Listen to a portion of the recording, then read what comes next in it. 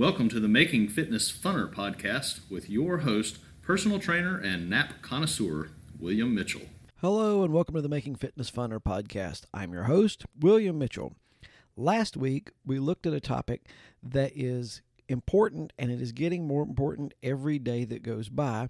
It is how to stay hydrated in the heat.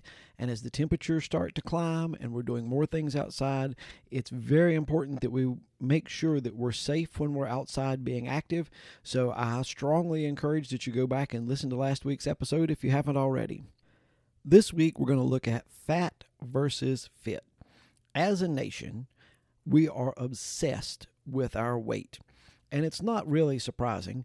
Everywhere you look, there is a picture of someone with what we consider to be the ideal body image. They've got the six-pack abs. They've got everything is just perfect. And it's probably just a little too perfect. A lot of these images have been photoshopped. They've been tweaked just a little bit. And a majority of the people that those images are of, they have, the way they make their living is looking good. They don't have to worry about all the other stuff. They make their money by looking good.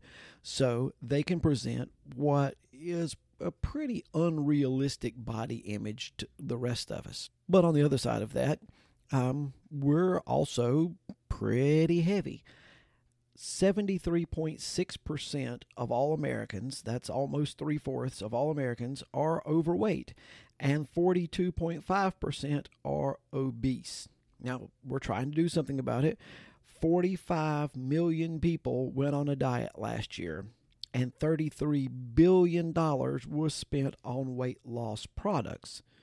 But my question is, should our weight really be that much of our focus? Now, almost all the studies show that if you are overweight, you're going to have more health problems and die younger than someone who is not overweight. But what most of those studies did not take into account is the fitness level of the people that they were studying.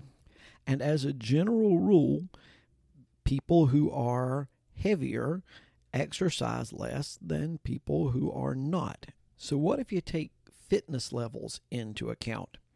A study by the National Institute of Health and the AARP studied 252,925 men and women, and it said if you met the guidelines for moderate physical activity, which is 30 minutes a day, most days a week, then you reduced your chance of dying by 27%.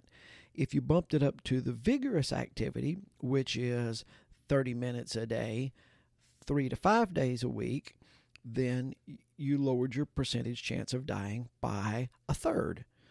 Another study showed that if you did activity that burned about 287 calories a day, it reduced your chance of dying by 30%. Now, if you'll go back to episode 2 of the Making Fitness Funner podcast, I discussed activity. And to be an active person, to not be sedentary, you need the activity equivalent of about 6,000 steps every day. And that the 6,000 steps in a day will get you about 287 calories burned in the day in activity. So that would reduce your chance of dying by about 30%. Now, some of the next studies, they study your cardiorespiratory fitness level. And about the only thing other than your genetics, which is a minor part, that affects your cardiorespiratory fitness level is the amount you get up and move. One study, it was a 5-year-long study. They did about 10,000 people, and they divided them into 3 groups. The ones that were never fit, the ones that were unfit but got fit in the 5 years, and the ones that were fit at the beginning and stayed fit throughout. What they found was the ones that were the never fit had the most deaths. The unfit to fit had half the amount of deaths of the never fit, and the ones that were always fit had half the amount of deaths again, which were half the amount of the unfit to fit. So it's not inevitable. You can improve your fitness level and you can lower your mortality rate regardless of your weight. And I know you think, well, of course, if you're doing cardiorespiratory fitness, you're going to have less chance of having a cardiorespiratory event, a heart attack or stroke or whatever. But those people in the bottom 1/3 of cardiorespiratory fitness had 10 times higher chance of developing metabolic syndrome. And metabolic syndrome includes things like type 2 diabetes. So it does make a difference for your overall health. Also, those with better cardiorespiratory fitness had a lower risk of prostate cancer, lung cancer, colorectal cancer, and osteoporosis. So you see, it's not just your heart that is affected by this. Your entire body is made healthier by getting up and moving more. The original Aerobic Center longitudinal fitness study took 80,000 people and studied them for 35 years. And I got to meet the guy that did this study. He was at the University of South Carolina, and he's a really fascinating guy. But what they found was that low fitness killed more people than high fatness. Now, some other studies showed that increasing your fitness only helped to mitigate the negative effects of high body fat, but it did definitely reduce your chance of dying from overweightness, if overweightness is a word. It did reduce your chance of dying from that by about half just to be fit, regardless of your weight. And one study showed that the increase in physical activity, although a lot of people didn't change overall body weight, they did reduce the amount of visceral fat. And visceral fat is the fat that surrounds your organs, and it's the most deadly type of fat, so that the physical fitness would allow you to lose visceral fat, although your overall BMI and waist circumference would stay the same, but that would be a reason to reduce your chance of dying. Anyway, Dr. Blair, that did the Aerobic Center longitudinal study, went back and did another study. It was a shorter study with a little bit smaller.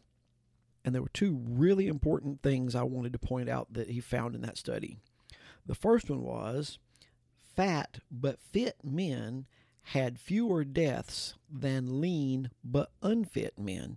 So in that case, it was more important to be fit than it was to be fat. The other thing, and the one that I thought was the most important thing that I found in all of the research I did for this podcast, they separated people into 5 categories based on their fitness level. 1 was the worst fitness level. 2 was the next worst fitness level, all the way up to 5 being the fittest. What he found was that if you were able to move from category 1 to category 2, you cut the risk of dying in this study by more than 50%. Once again, you didn't have to go to Olympic level athlete. You had to go from really out of shape to just kind of out of shape, and it cut your chance of dying from all overall causes by 50%. So although although a lot of us really want to look like the people in the magazine with the 6-pack abs and look good in the swimwear and be thin and all that, but maybe instead of concentrating on starving ourselves and doing all the things that we think we have to do to lose the weight, maybe we should concentrate on just being a little more active. Take a walk after dinner before you decide to sit down and watch TV for a while. Maybe even do a heart-pounding, hard workout more often, and just increase your general overall activity. If you do that, it's almost guaranteed that you'll live longer, and you'll feel better, and you'll be healthier, and all of that together will truly make your fitness just a little funner. I hope you've enjoyed this episode.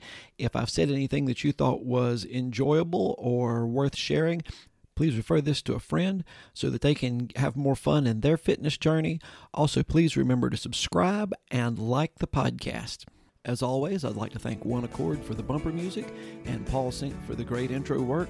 And I hope you'll join us next week as we try to make fitness funner.